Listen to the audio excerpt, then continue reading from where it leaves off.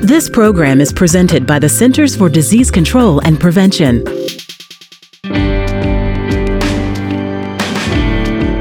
Hi everyone, I'm Sarah Gregory, and today I'm talking to Dr. Felix Drexler. He's calling in from Berlin. Dr. Drexler is an expert in virus discovery and viral ecology at Charité, which is a teaching hospital in Germany.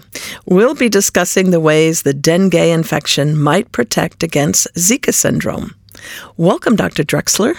Hi. Hi, Sarah. Nice to meet you. So, okay, let's get started. Zika gained international attention a couple of years ago, but we haven't heard much about it since the end of the 2015-16 outbreak. What happened? Is Zika still a problem? Yes, Sarah. I would say it is, and it's actually quite a complex scenario, and we don't really fully understand what happened. But a few things are for sure, and one is that Zika has not gone away, simply. We still see cases sporadically from several Latin American countries, but of course at a much, much, much lower magnitude compared to the epidemic of the outbreak from 15-16. But we're still seeing cases, and we don't really know for sure why the case numbers, at least of the reported cases, went down so dramatically. We, of course, have a few hypotheses, and Zika exists as it's like one serotype. You can have it once in your life that we don't know, but for a given time, right? Until maybe your immune responses wane sufficiently for you to become infected again, but we don't know that. So we can assume that in those areas that were heavily infected by the Zika outbreak in Brazil, that so many people got infected so quickly that the population community protective immunity was so strong that there was such a large proportion of the population immune to Zika that there were not the number of susceptible individuals dropped too much, and the virus couldn't sustain transmission chains. And probably we can assume that at least in several areas, and not many have been studied, but we did a study from Salvador, which is in northeastern Brazil. It's a big city, the third biggest of Brazil, which has about 3 million inhabitants. And we showed that within 1 year, from 2015 to 16, about 60-70% of the population got infected by Zika. So this is too much for the virus to maintain itself in that population. And in this population, it is probably gone for quite some time. Now, whether this applies to all of Latin America, we don't know. Does Zika virus infection always lead to birth defects in women's babies? No, certainly not. I think replying to this it's good to say where we started, because it's such an important question. And when the Zika outbreak started, the estimates of how frequent a mother's baby or fetus would be damaged upon maternal infection during pregnancy varied between, say, 0.5 and 40%. Mm-hmm. And this, of course, is not really helpful. By now, there's such a great body of data from several excellent studies, and we can say that we are in the range of maybe 1 or a few percent of defects. But it's important to note, and people sometimes get that wrong, that when we say birth defects, we don't just say microcephaly, which is like the most dramatic and most visible symptom of a congenital Zika infection. So we are probably seeing much more than just microcephaly. We have to consider hearing impairment in infected kids, and so there's still a lot to learn from those kids that got infected and that are growing older, so that we are actually still to learn all of the possible sequelae of a congenital Zika infection. But it's definitely much, much less than 40%. So that's good. That is good news, and not what I think, as you said, is the general perception. I think people thought if you got Zika, you had a baby with birth defects. Yeah, precisely. I mean, we always knew it wasn't going to be that way. It's just that the symptom was so striking. This is the one thing that people realized, that something was going on in Brazil. And it took a long time, because this may sound trivial, but if you don't know what is a normal head circumference in a baby or in a given population, right? And Brazil has a lot of genetic admixture the Brazilian genetic background is very heterogeneous. And so what is a normal baby's head size in such a population?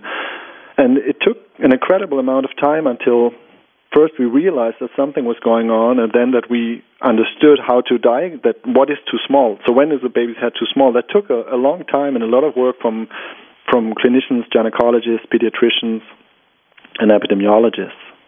So dengue and Zika are both considered flaviviruses. What does this mean, and how are they similar? Yeah, they are. Yeah, flaviviruses are called flaviviruses. It comes from Latin, flavus, which means yellow. This is because the prototype species is the yellow fever virus, which is a virus that affects the liver of those that are infected. And if your liver is not working well, you can get jaundice. And since these people had jaundice, which presents as sort of a yellowish skin color and a yellowish color of your sclera, so your eyes, so it was sort of such a pathognomonic feature that all these viruses were then called flaviviruses. And as you say, dengue and Zika are both flaviviruses, so they share a lot of different features. Actually, they have a very similar genome structure and length. So the nucleic acid that composes the viral genome is very similar. The structure is similar, and that is important because if the structure of the viral proteins, the viral capsid, is similar, it also translates into something you can call antigenicity. So it means that these structures are so related that you can have, for example, antibodies that are elicited by an infection with such a virus interact with another virus just because it's structurally so similar. With dengue, sometimes the second time someone gets infected, the illness is more severe than the first time. This seems counterintuitive to me. Why would this be? Basically, we think, and there's now good evidence supporting this hypothesis, that this is due to immune enhancement, and more particularly a process called antibody-dependent enhancement.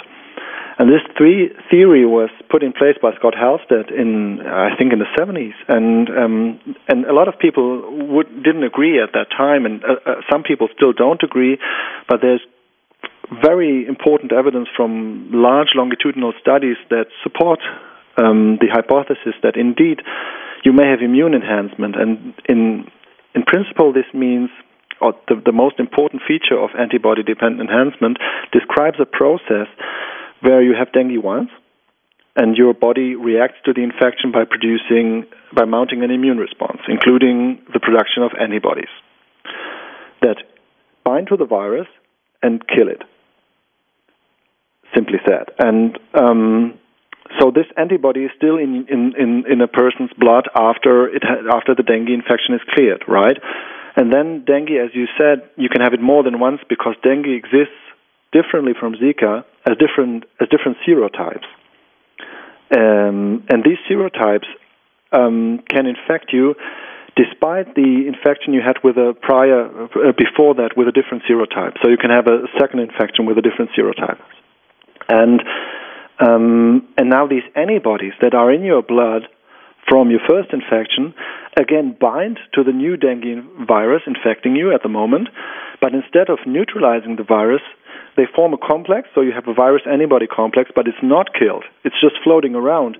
And now there are many cells, like monocytes, that are normally poorly susceptible to dengue virus.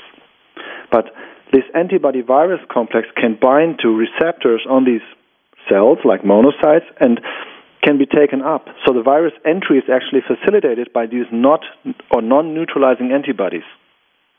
And then you have more virus, and the virus is transported around in your body in a facilitated fashion, and you get a more severe infection. So this is the general principle. Of course, we now know that it's probably a little more complex than this, because we see that, for example, it depends on the amount of antibodies you have.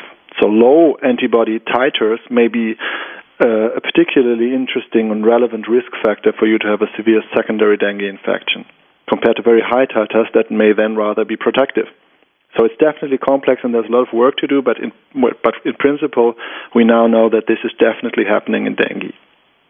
Well, that is complicated and seemingly horrifying, frankly.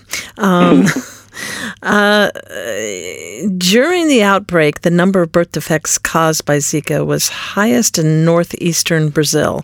Some scientists theorize that this might have to do with dengue prevalence in that area. Why would they think that? Well, this is one of the biggest enigmas, I would say, of the Zika outbreak, of the Latin American Zika outbreak, is why we have this incidence of Zika-associated microcephaly cases in northeastern Brazil, which reported like 95% of all cases of microcephaly from that outbreak. So the question is, why is this regionally happening so much? Is it that no other region in Latin America has seen the same magnitude of Zika infections? Some people think that, but that hypothesis is not supported by very solid evidence. But we cannot refute it completely. And others have hypothesized that there may be effect modifiers, so that this population living in northeastern Brazil there may be a component that aggravates the Zika infection. And many effect modifiers have been discussed. So people were discussing whether vaccination history would make a difference. For example, if you had a yellow fever shot or not, whether it would protect you or increase the risk for you to have a congenital Zika syndrome if you were a pregnant woman. And others have thought that this is because of toxins that northeastern Brazilian people you have to know that this is a relatively poor area of Brazil, right? So the resources are limited, and in some slum areas, people don't have access to running water, and so they have to store water in large plastic tanks. And to prevent these water supplies from getting full of insects, they use some toxins. They add toxins to the water so that it stays clear. And then people hypothesize that these toxins may actually be causing the syndrome that people were seeing instead of the Zika infection, or in addition, or as a component of Zika infection. But most of these effect modifiers have been ruled out in case cohort studies. And the one thing that was remaining is the question on dengue. Because as I said to your earlier question, that you can have a more severe secondary dengue infection than your first dengue infection. So people have thought, well, maybe if you have dengue antibodies, they can enhance Zika infection, right? In the same way that they would enhance a secondary dengue infection. And indeed, one has to say that the data that came out in the early years of the outbreak, so 2016 mostly, were fully supportive of this. There was an incredibly strong amount of data raised in vitro, so in cell culture or on placental tissues, that was showing that in the presence of dengue antibodies, you had a much more intense Zika virus infection. So it all made sense in many ways, and this was a clear call for further epidemiological studies, because at some time point you have to go for epidemiological investigation. You can't resolve everything in vitro. The data from the animal models was contradictory in many ways. For example, you could confirm the enhancement of Zika virus infection by dengue immunity in some mouse models, but not in non-human primate models. So, as I said, it got complex, and we needed epidemiological studies like ours. Okay, so what was the goal of your study? Yeah, so we looked precisely at that. We wanted to know if northeastern Brazil had seen different dengue viruses in the past, because hypothetically you could argue, so why northeastern Brazil only? You could say, well, maybe northeastern Brazil saw different dengue viruses than, let's say, Rio de Janeiro or São Paulo, right, which are more to the south. And so we wanted to find out about dengue infection histories in northeastern Brazil, in that city that I was mentioning earlier, in Salvador. Okay, so tell us about this study. Who was involved? When did it take place? And what were your methods? We first of all, we did a case cohort design. So this means that we enrolled women who were giving birth during the epidemic of the outbreak, 2015-16, and we offered them to participate in our study. And virtually every single woman giving birth in the university hospitals, maternity wards in Salvador was happy to be enrolled, to participate in the study, because everybody was so scared and people were happy to get additional support from that study. So we enrolled the mothers, and then we followed them up. And some of the mothers gave birth to a child with a neurological problem, like microcephaly, and other babies were apparently healthy. And we followed them up a bit as well, a few more months, so that we could know if everything was going fine in the first few months after birth. These are the patients, the study participants, and then in the lab, we took blood from those mothers at delivery, and we tested it for antibodies against all 4 dengue viruses, so that we could find out if they had been infected with dengue, and if so, with which serotype. Dengue has 4 serotypes, and we tested all 4 of them. And finally, we checked all the dengue genomes that are in public databases and sorted them by their origin, so that we could say, okay, this is a dengue virus that has been obtained from somebody in northeastern Brazil or in any other region of Brazil. And eventually we did some mathematical modeling to quantify the impact of some of the variables we had been studying on the development of a congenital Zika syndrome. So this is pretty much our study design. And you had some pretty striking results. What were they? You were pretty surprised, right? Yeah, you could say so.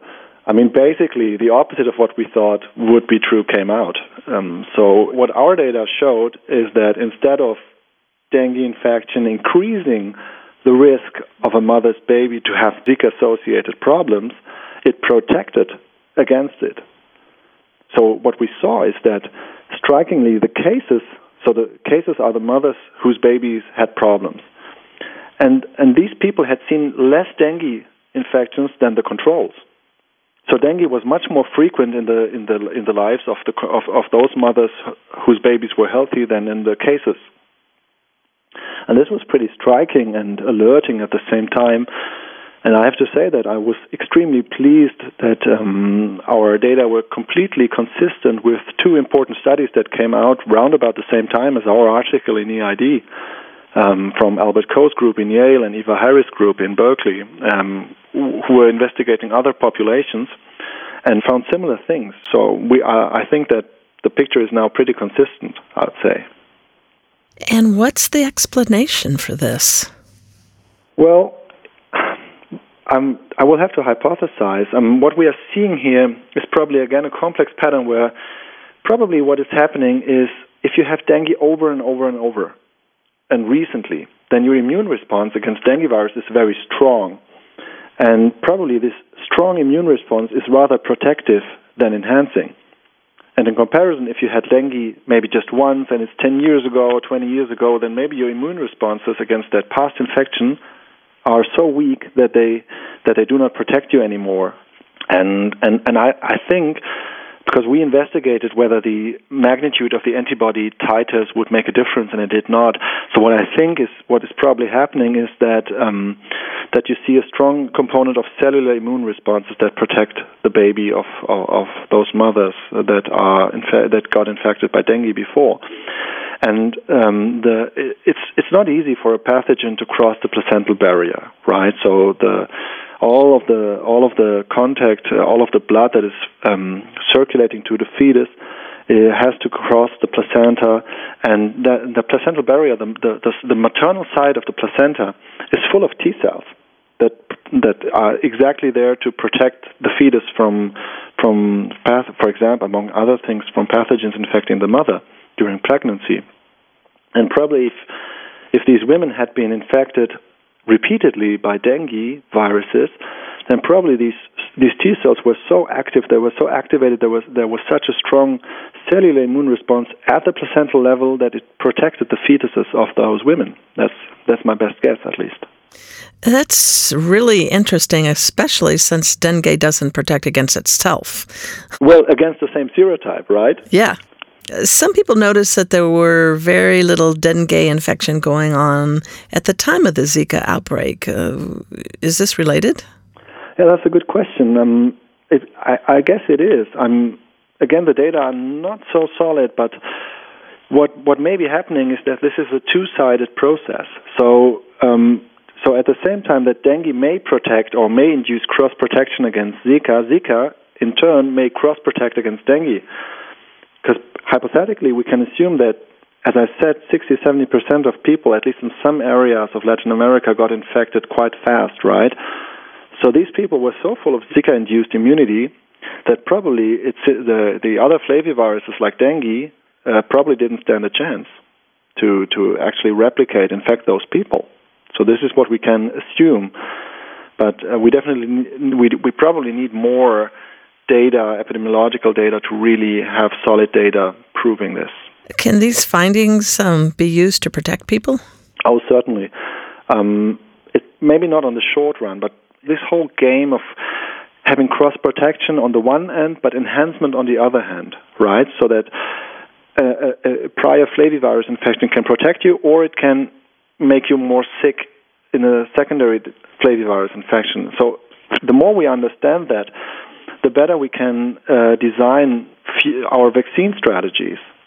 You know that there is a dengue vaccine now, and that it's being used in several countries, including Brazil and the Philippines, and that we had a lot of problems over the last, 2 years or so, in that exactly in the context of enhancement that we are discussing today. It was observed that people who had never seen dengue got a dengue shot, and then got the real dengue infection were actually were at higher risk to have severe disease than those people that got infected that had already seen dengue before, right? So it's the same game of cross-protection versus enhancement. It's really exactly the same thing. And we need to understand the flaviviral immune interplay much better so that we can design safe vaccines, which we clearly need to do. I mean, the whole dengue vaccine uproar has really had a massive impact on how people perceive vaccines, and we need vaccines. We definitely need vaccines. We need dengue vaccines, but we need safe vaccines that people actually accept and that do not cause immune enhancement. Because I'm not sure if you've seen that the data from the Philippines, for example, is quite dramatic in that people were so unhappy with what they thought would be a safe vaccine that they stopped taking all vaccines, or many, and they just recently had the largest measles virus outbreak in a long time, and that's not good. We need to understand this interplay, this immune interplay, so that we can produce vaccines that are safe and that people are happy in taking, so we can protect them. Yes, this is very unfortunate in this whole climate of vaccine fear to have this happen. Yeah, exactly. No, we clearly, we need vaccines, and we need good vaccines, and we need to have people believe that these vaccines are actually really protecting them. And this is exactly, and flavivirus that's not an easy topic. You don't just easily make a flavivirus vaccine, exactly because of the context of what we are discussing today. Right, but I do want to take a moment here to reaffirm that this was a rare exception, that most vaccines are very safe and people do need to be taking them, right? Absolutely. No, I completely agree. It's very unfortunate that people who actually don't really understand vaccines and vaccinology make expressions that they shouldn't be doing and raising fears. Vaccines are the single most effective solution. Nothing has saved more lives than vaccines.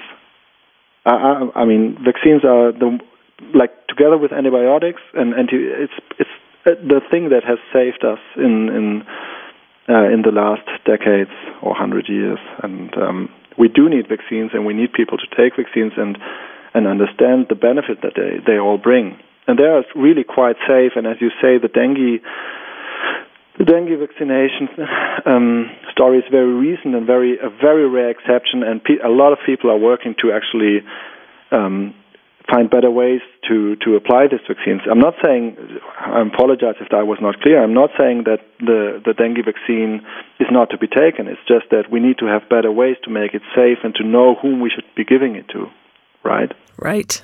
Should we be worried about Zika making a comeback? I understand the herd immunity protected that whole region rather quickly, but can it sneak into other areas that don't have such an overwhelming reaction and sort of start up again? Yeah, absolutely. I mean, the extent of Zika spread all across Latin America is unknown. We know it for some areas, but not for many. So hypothetically, it can come back in many of these areas, and we simply don't know. So this is one thing. But at the same time, of course, I don't want to raise unwarranted fears about Zika is lurking around the corner. I'm not saying that. It's just that it could re-emerge. That's one thing. And at the same time, Zika is an arbovirus, right? So it's transmitted by the bite of an arthropod, a mosquito. And usually these viruses, which we call arthropod-borne viruses, or in short, arboviruses, they can infect other vertebrates than humans as well, say in the jungle or, like monkeys or maybe other animals. So we can talk about animal reservoirs. It may reside in the mosquito per se. It may be it may be circulating amongst non-human primates such as monkeys. And we simply don't know at all.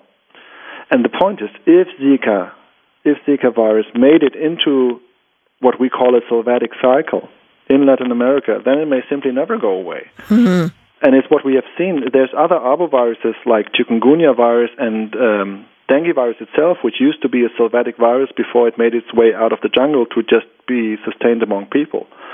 Chikungunya, for example, is a good example, which just stays somewhere in the bush. We don't really know in which animals. And it reemerges once the pool of susceptible human individuals has replenished, either because people are migrating or because simply enough babies are born who are immunologically naive, so they are susceptible to the virus, and the virus, as soon as it has a population that is big enough to sustain it, and it is introduced. So, of course, you have a stochastic element here, right? The virus has to be lucky enough to get into that population, like Zika into Latin America. And as soon as that happens, it may all begin again, but we simply don't know if Zika virus made it into a sylvatic cycle. So we need to know that. And what we have also seen is that we have seen that those countries that maintain close commercial interactions with Latin American countries such as Angola and Cape Verde, who are Portuguese-speaking countries such as Brazil, like Brazil, and we have seen Brazilian-type Zika infecting people now in Africa. And Zika this is actually really interesting because Zika virus is an African virus, right? Mm-hmm. Zika is named after a forest that is in Uganda, the Zika forest, and it made its way out of Africa over all these years, and now is coming back to Africa in a form that caused the outbreak in Latin America, and we don't know at all what that may cause. We really have no clue. So what's the best way for our listeners to protect themselves from Zika or any other mosquito-borne diseases? Don't get bitten. Oh, great. Yeah, use repellents, long sleeves, and that's really the basics. Don't get bitten. And then we've talked about vaccines. If we are talking about a flavivirus for which a good vaccine exists, such as yellow fever virus or tick-borne encephalitis virus in Europe, take the vaccine.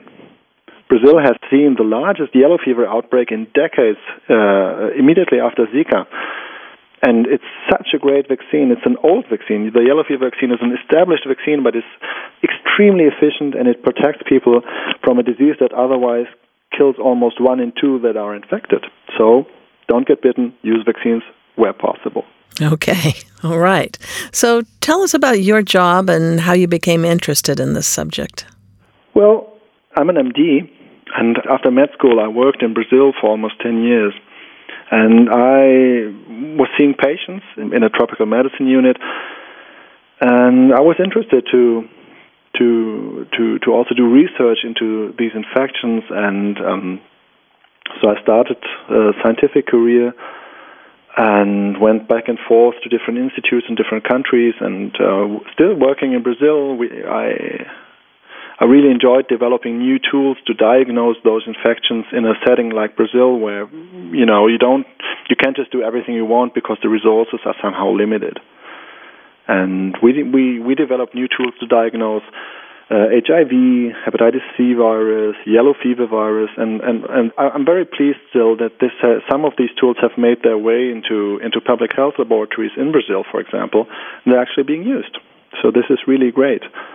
And so I got interested, and I still am interested, because I think it's a great way to do research that really helps people deal with these emerging infections.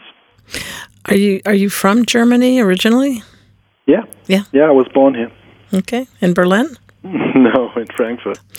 Okay, well, thank you so much for joining us today, Dr. Drexler. My pleasure. Thanks for having me. And thank you, my listeners, for joining us as well. You can read the full August 2019 article, Cross-Protection of Dengue Virus Infection Against Congenital Zika Syndrome, Northeastern Brazil, online at cdc.gov/EID.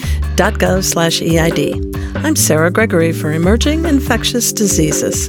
For the most accurate health information, visit cdc.gov or call 1-800-CDC-INFO.